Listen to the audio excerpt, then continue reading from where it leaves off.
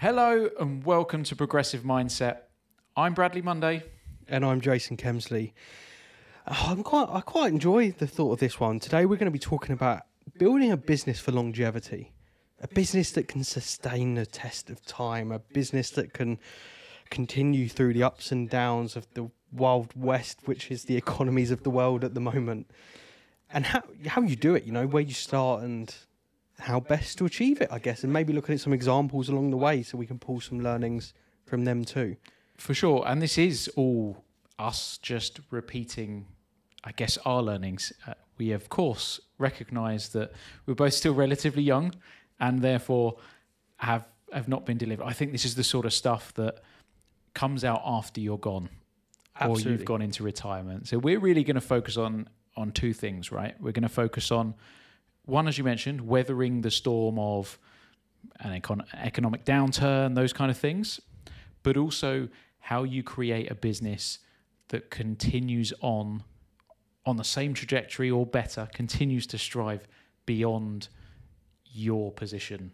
You've long gone from the business, you've moved on.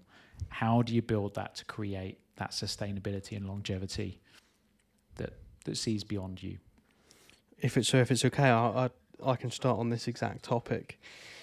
I think the key thing for me out the gate is it's not about you, right? Is many people Amen. Create their business about, and I don't mean you in particular personally, but if you are the person, if the business you're in or the business you're thinking about, you want people to know you as the guy that has this business, that isn't longevity, unfortunately. You can slowly change that, but it's not about you. It's not about the person that owns it. It's not about the person that's the CEO.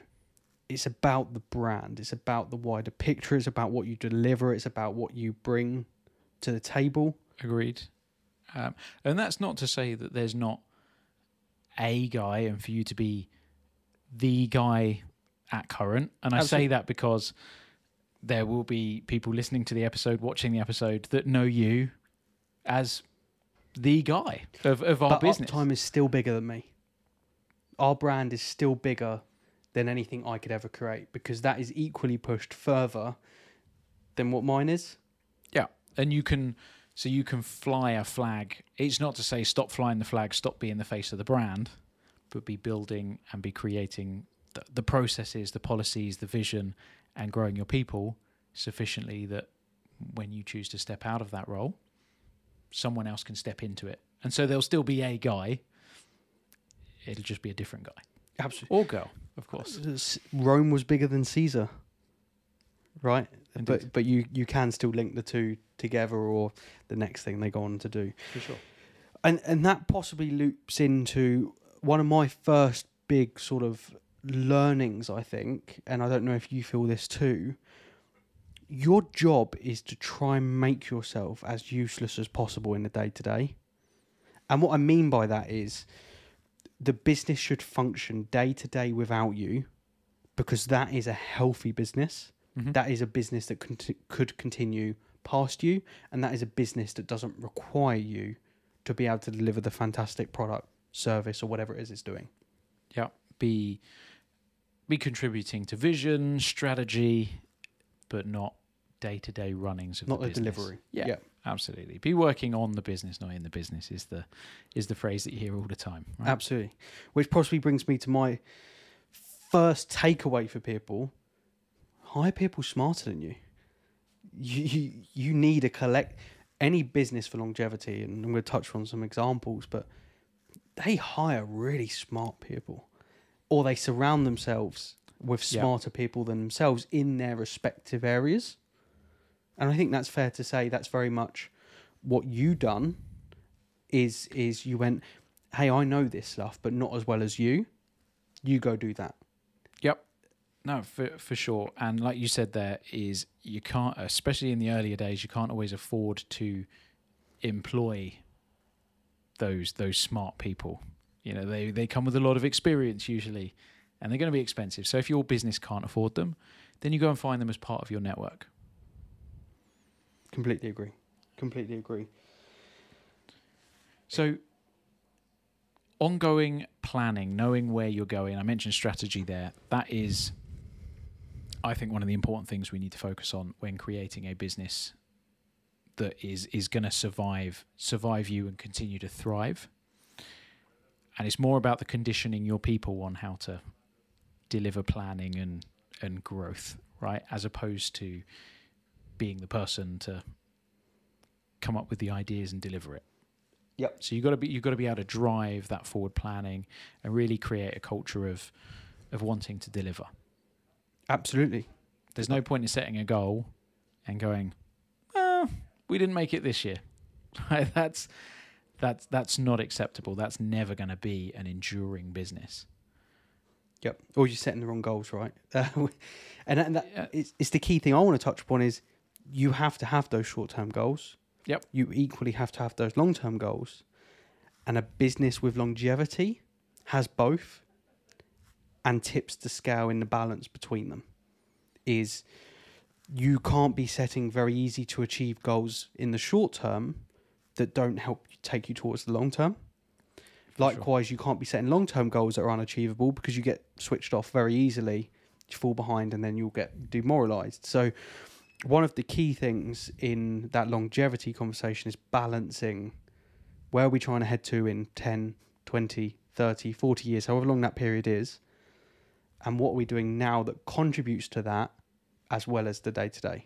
Yeah, and having a supporting framework for that, right? So that all the pieces play into every meeting you're having on the weekly cadence is supporting the 1 year goal.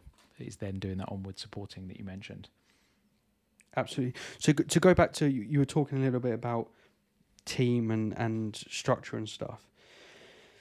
I think it's super critical that you build a healthy culture to have longevity. And what I mean by that is you have to have a culture where members aren't scared to bring up innovative ideas. Members aren't scared to challenge the status quo, to continue that drive forward.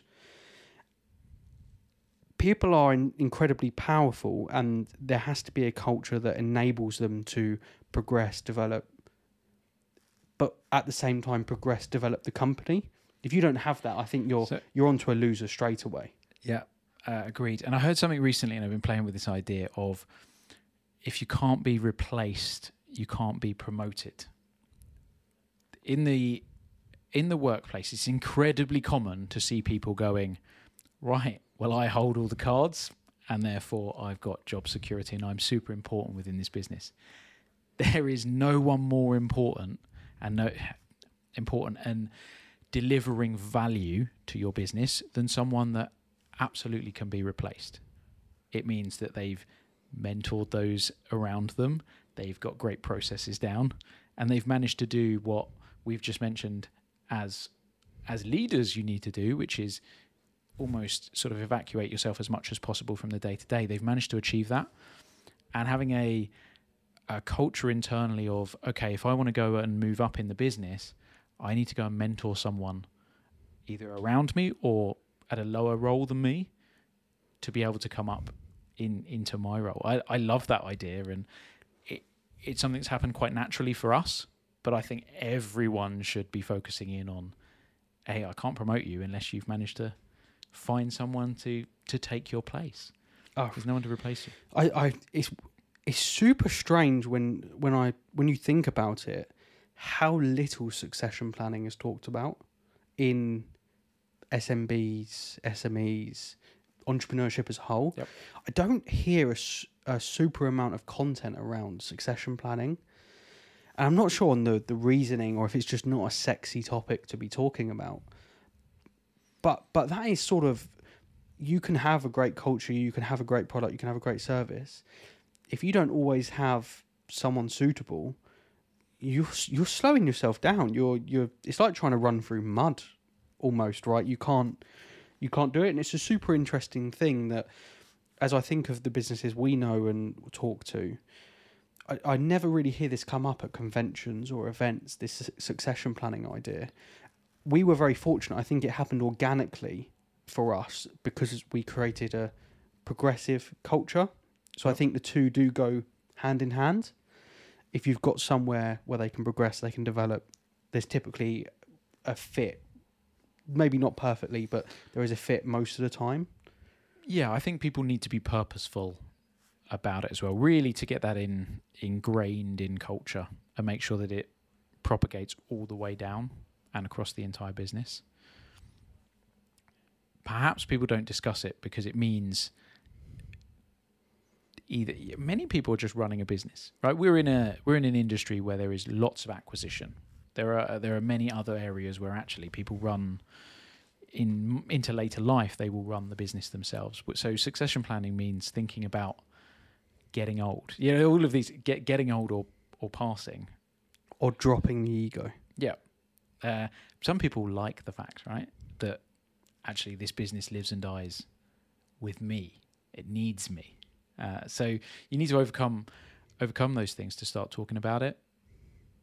And there's lots of people that want to pass that down. They see a business as being a generational thing. They want to pass it on to their children and those kind of things. And quite often you want to pass your children a business with longevity, though, right?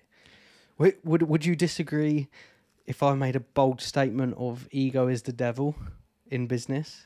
No, I would absolutely agree. And often when people are looking to hand that down generationally, they're doing very little to condition that individual into what it needs and what it takes to. They've often lost or forgotten what it took to get them where they were, and that individual needs the same set of stuff to Absolutely. be able to build into that. If it's okay, I'd like to talk about something I think you can speak a lot on.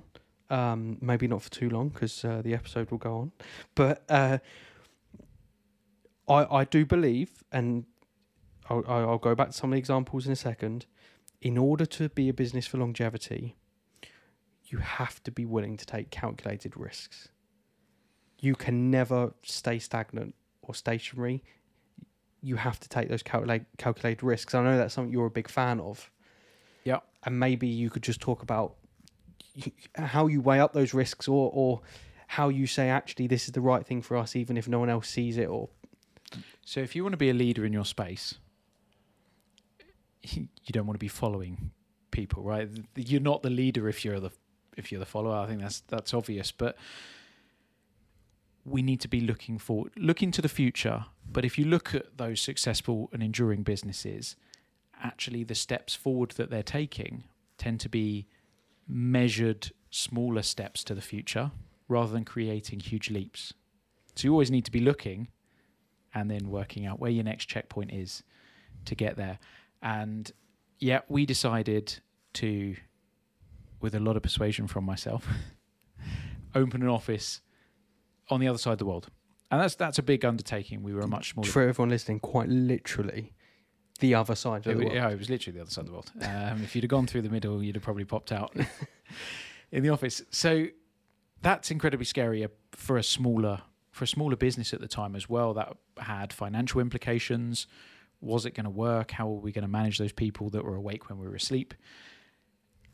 And there wasn't a lot of data.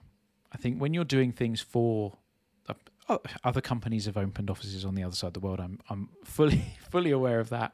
But in our space, it was about creating a product that wasn't... There wasn't the demand yet. Yeah, and possibly there wasn't the demand because... No one had tried it? Actually, there wasn't a product there. So it was a case of, right, what we did was measured how much it was going to cost, do a worst case analysis, a best case analysis, and work out whether your business, should it all go wrong, can weather that storm. And I think whenever you're taking any risk, it was a roll of the dice. That's what I refer to, that kind of decision. There was no data backing us up. There was are people going to buy this thing? Do we really know what it looks like? And I think it turned out to actually be something, it almost carved out a product of its own. We wanted to be able to provide around-the-clock services, but actually we found out that the customer base wanted just that out-of-hours service to complement their own offerings. So it was a roll of the dice, and you just need to make sure that you can weather that. If you're going into... I think if we'd have gone, hang on a minute, if this goes wrong, we're bankrupt, we're done.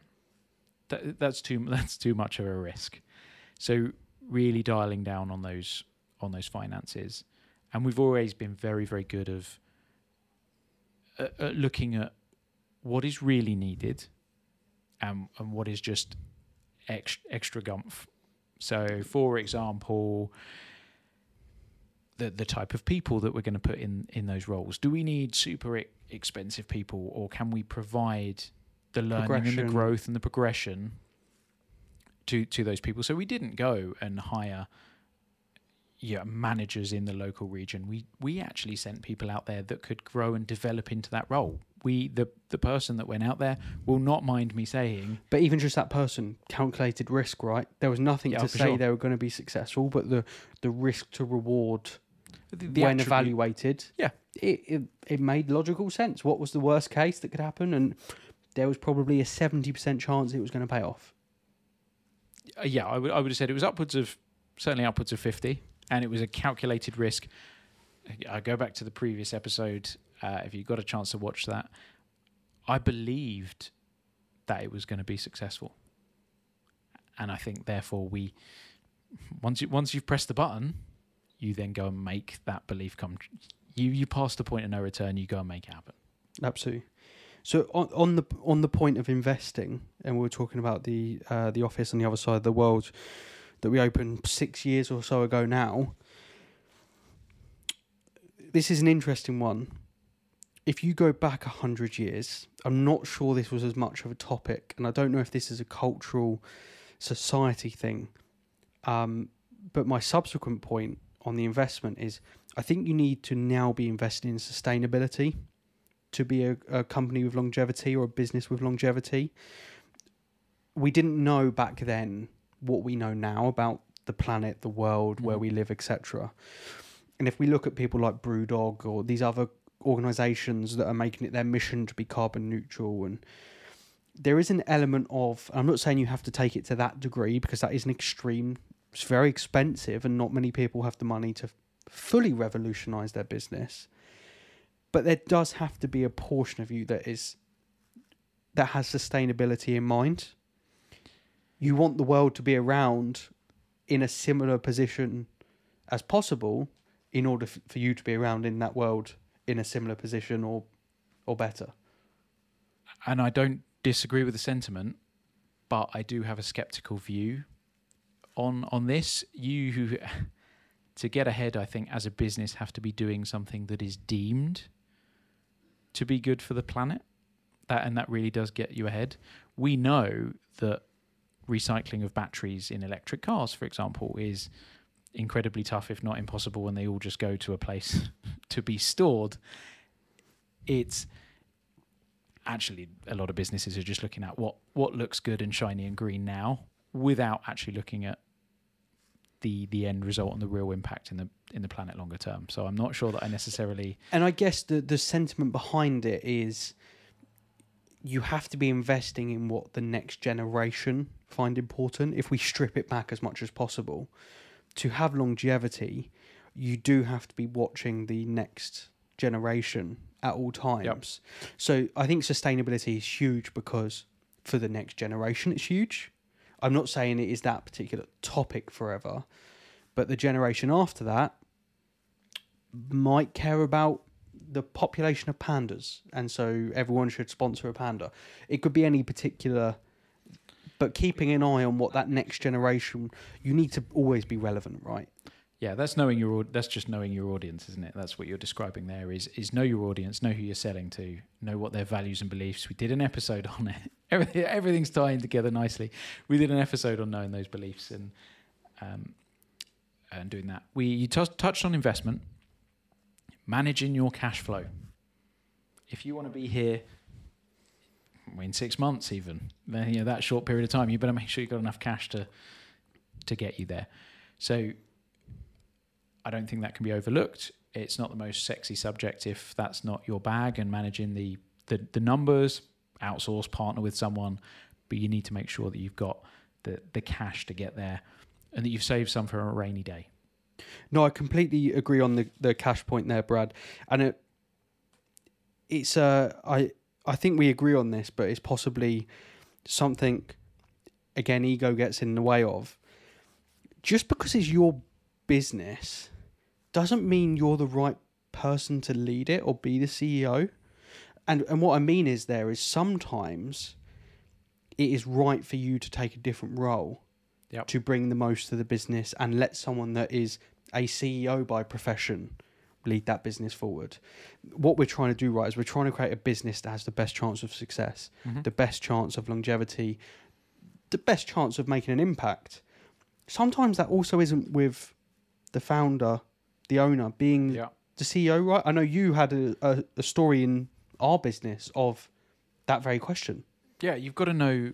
I think you've got to know your limitations and what you're good at and what you enjoy doing. They've all got to play into that. So yeah, let's talk about the scenario in our business where that happened. And it was at the point where we'd just built out the leadership team. So it had gone from being just me and you sat around a table hashing things out. We now had a team of 5 that we met on a Friday, and I always describe it as argued. We didn't debate. We had an argument for an hour, and then we all left not having achieved anything and probably not liking each other very much after it as well.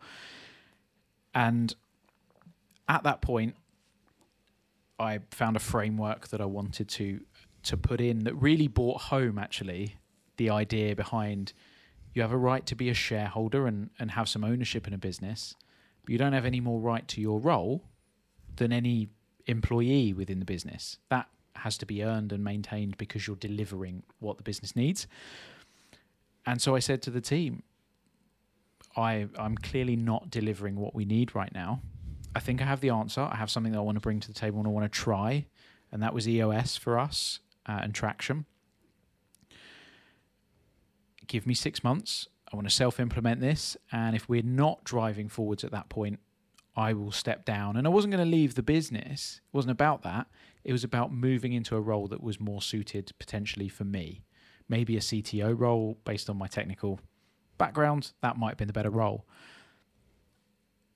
As it goes, the framework and having that in the business allowed me to elevate and therefore allowed the team to elevate and the business to elevate, and we continued to drive forwards.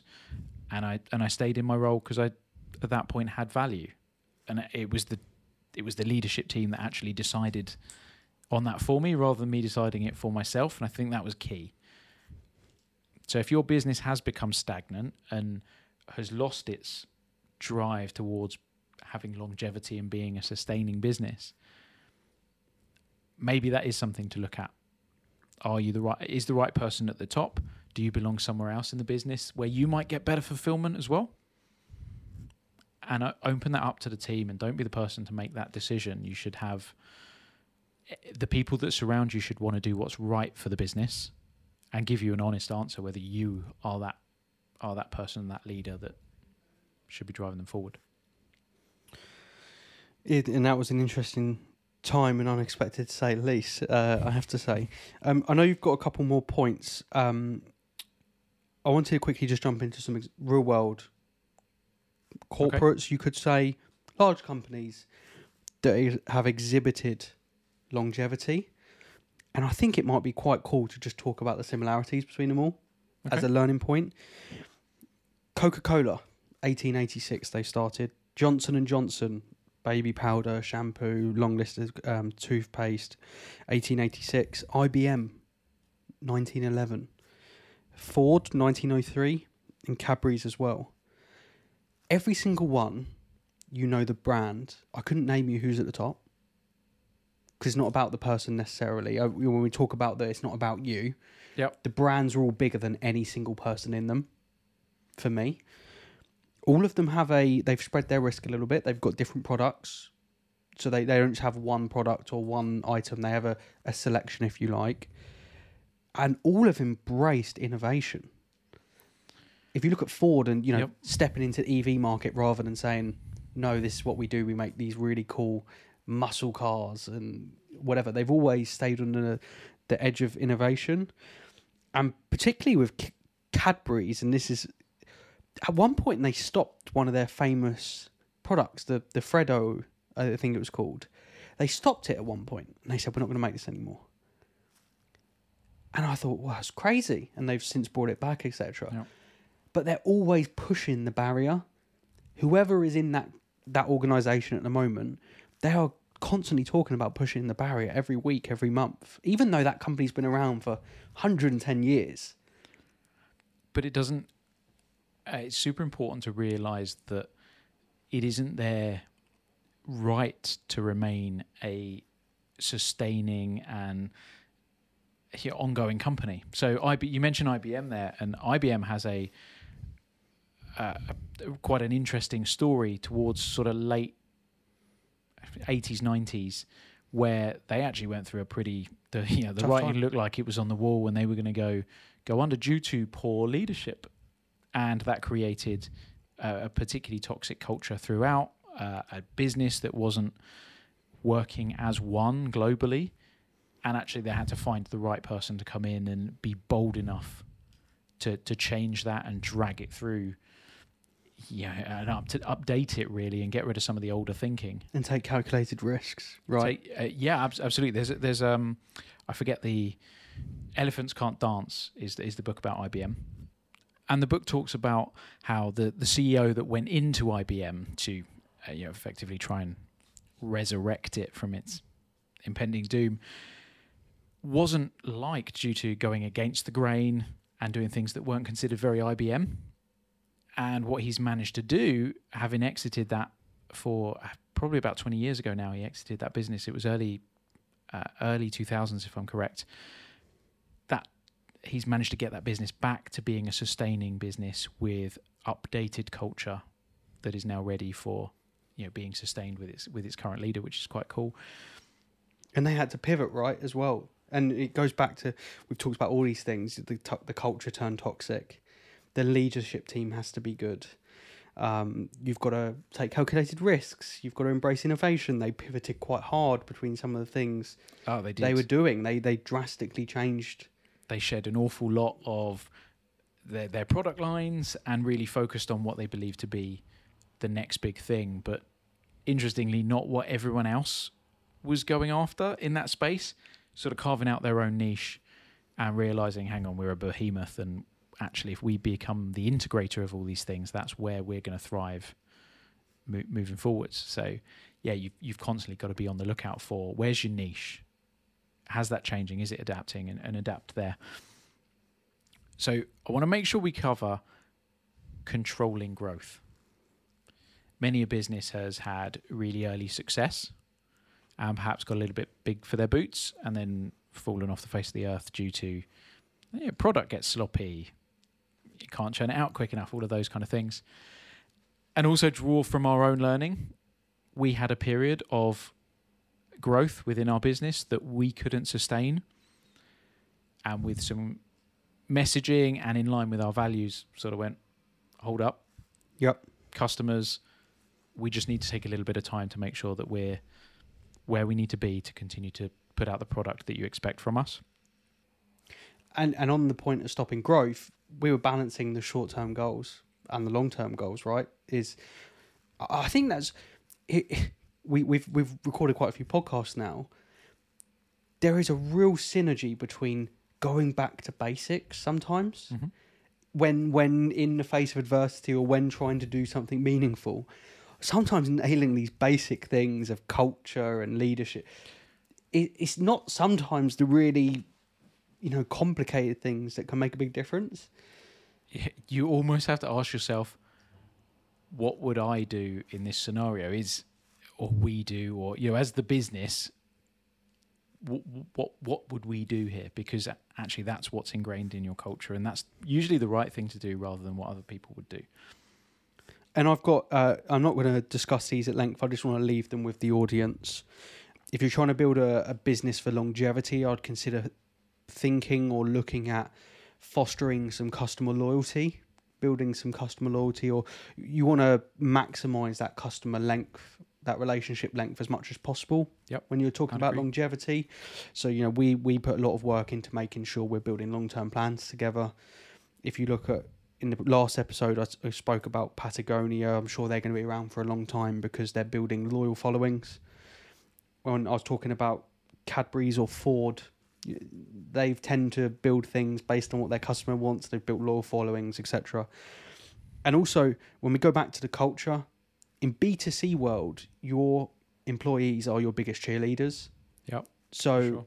you know, keeping a positive culture will keep that positive nature, that positive message going outbound as well.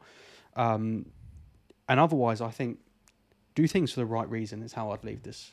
For me, is make decisions on the right thing, the right reasons. Make them for the right reasons. Make them for the right reasons for your customer, and for your people. And really, that's the foundation of a long, successful business. As long as you don't have a huge ego. Of course. And I like, just to add some things that weren't people related and that sort of stuff, is the finance piece. Is if you've got product lines that aren't working for you, actually it's like gangrene, right? We need to lose the limb. And you might be able to sell that off to someone that can take that on, but that's going to be key, is don't flog a dead horse. If it doesn't work for you, or it stop aligning to the goals of the business, trust those numbers. I guess is what you're getting at there. Is if it's not doing what it's meant to be doing, don't let the emotions take over. Yeah, no, absolutely. And the ego again to, it was my idea, therefore it must work, it has to work. No, sometimes the writing's on the wall, and take appropriate action. Great. I think we're done. Absolutely. So we've created a long podcast to talk about longevity. And on that note, we'll see you on the next episode. Goodbye.